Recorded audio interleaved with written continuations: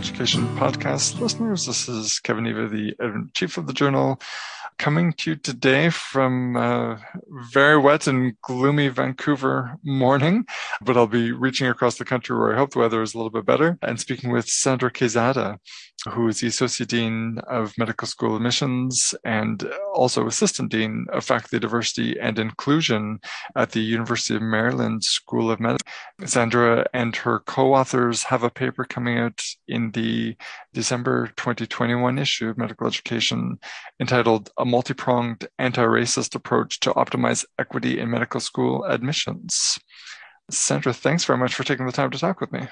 Hi, Kevin. Thanks very much for having me. It's a pleasure. And don't worry, it's pretty gray and cool in Maryland today as well.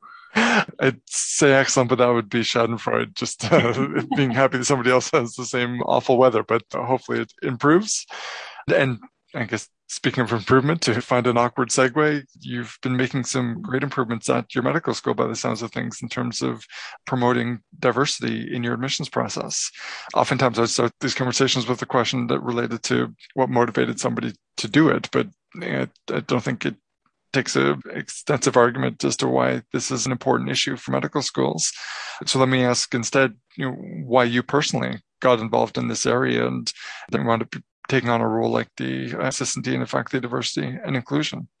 Yeah, absolutely. I guess I should give the background that I'm a graduate of the University of Maryland School of Medicine myself. And I remember just how wonderful it was to be in a class that I felt was, I knew it could be more diverse, but I definitely benefited from having other underrepresented students like myself in the class. I know that we sort of formed tight friendship and study networks oftentimes. And just that sort of sense of community, sense of belonging on campus was a huge benefit to have and just really kind of enhanced the whole learning process for me. And so it was definitely something that I've always recognize that is important and would benefit our incoming students as hopefully we have more and more diverse classes. But I should also add, I really feel that I bring additional insight to admissions because I didn't get into medical school the first time that I applied. And I now retrospectively can clearly understand why that happened. And fortunately, I was able to basically complete all the interventions that were needed to make sure that I was successful later. But I sort of also recognized that I had something to bring to admissions, that I could kind of bring that perspective and hopefully be helpful for future medical school hopefuls. And so I started in 2013 as assistant dean for admissions, and our dean of admissions at that time had basically been in his role for about 30 years before retiring. And I think is definitely somebody who always championed diversity, always had, I think, his heart in the right place and the best of intentions. But sometimes, when we kind of do the same things the same way and our intentions might be there, but I think if our actions don't also change and really concretely and intentionally show and reflect what our intentions are, then we don't get the outcomes that we want. And actually the classes around the time when I joined admissions in 2013 were less diverse than the class that I had in medical school. And there were actually even more diverse classes before I matriculated. So one of the things that was concerning to me was the diversity is actually getting worse rather than better, despite the fact that our nation is more and more diverse. And we know that that will only continue to increase. And we talk a lot, I think, in admissions about holistic review and how this sort of allows for, hopefully, that you're going to kind of really take into all of the life experiences that applicants bring so that, you do look beyond just GPAs and MCAT scores and that you really are looking at the full applicant. And I think that that is a process that our committee was already doing and did very well. And yet, despite this very good execution of holistic application review, we weren't really generating a diverse class yet. So it really, to me, signaled that we have room for improvement. Again, we can't just keep doing things the same way and expect a different outcome. We're going to have to start changing the way we do things in order to see results. Thanks. And you've just made me think that it might be helpful to share some of the particulars about what's happening in Maryland or what has happened, I guess, historically. As a journal with a global readership, supporting underrepresented minorities and diversity is definitely a global issue, but many people listening won't know the situation in Maryland in terms of which groups are most underrepresented, what the priorities of your particular institution might be. Absolutely. I mean, I think it definitely is up to each institution to kind of determine what your goals are, right, in terms of what you would consider to be a diverse class, and then also who's being left out right now, who is really not sufficiently represented in the class. And at least for us, we're in Baltimore, Maryland. Maryland is a very diverse state. It's actually 30% Black or African American, 10% Hispanic. So 40% are Black or Hispanic. And at the time, again, when I was coming into the process, we only had about 9%. We were hovering around that 10% of these Black or Hispanic students. So we really considered that to be the student that's underrepresented is one who identifies as Black or African American or Hispanic or Latino, Latinx.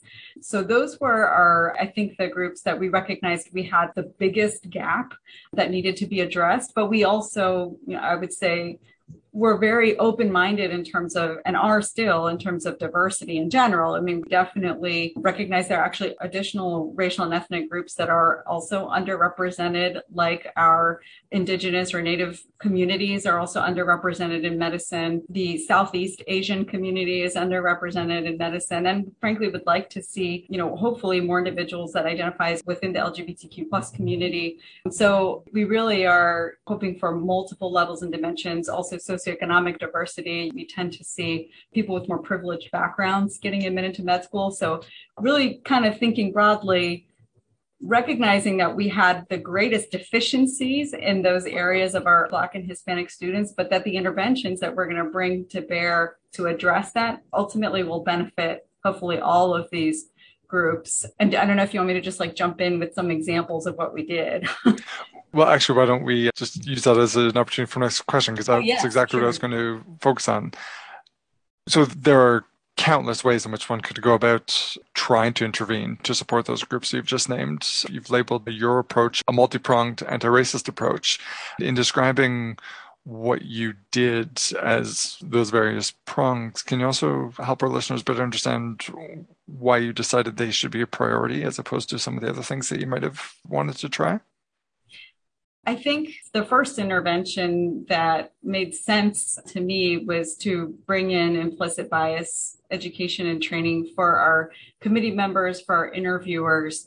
Again, I think because hopefully what it does is, as we raise awareness of our own implicit biases, that we can start to appreciate how that might impact decisions for multiple individuals, right? So just again, like I mentioned before, if we're thinking broadly about all the different dimensions and identities and all the different ways we want the class to be more diverse, that just starting to at least begin the introduction and conversation about implicit bias could enhance outcomes for all of these diverse groups. So it really wasn't a specific sort of workshop to say, we need more Hispanic students or we need more Black students, but it was just we need diversity in general.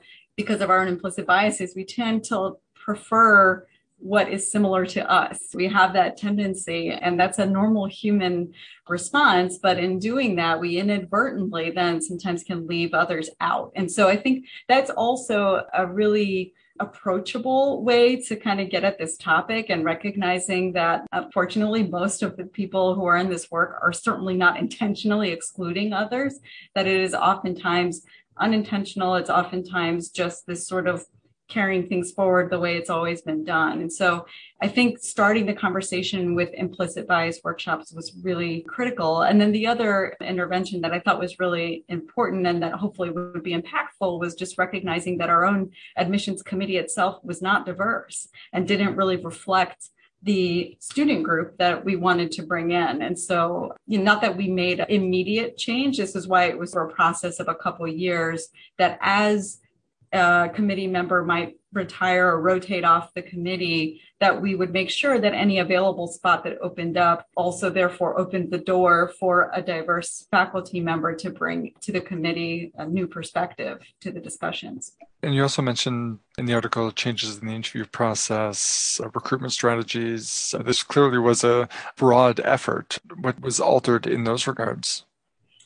So in terms of recruitment strategies, one thing was that and this was all pre-COVID, right? So we were thinking very regional, and physically we have historically Black colleges and universities not far from us that we recognized we needed to have better communication and connection with, and that we could do campus visits. And so kind of increase the engagement and just raise visibility of our institution for students at those campuses, but also in all of our recruitment opportunities, regardless of which institution we were at, just being very vocal and explicit about how we value diversity, how this is important to us, how we recognize we have a problem in medicine in general that needs to be addressed. And I think that that's music to the ears of students who themselves are diverse, want to go to a place, hopefully, where they know they're going to be welcomed, where they know they're valued. And so just saying it out loud, I think sometimes was also a really important thing. And then again, with the interview process, I think the most important thing was just making sure that we had ensured that all of our interviewers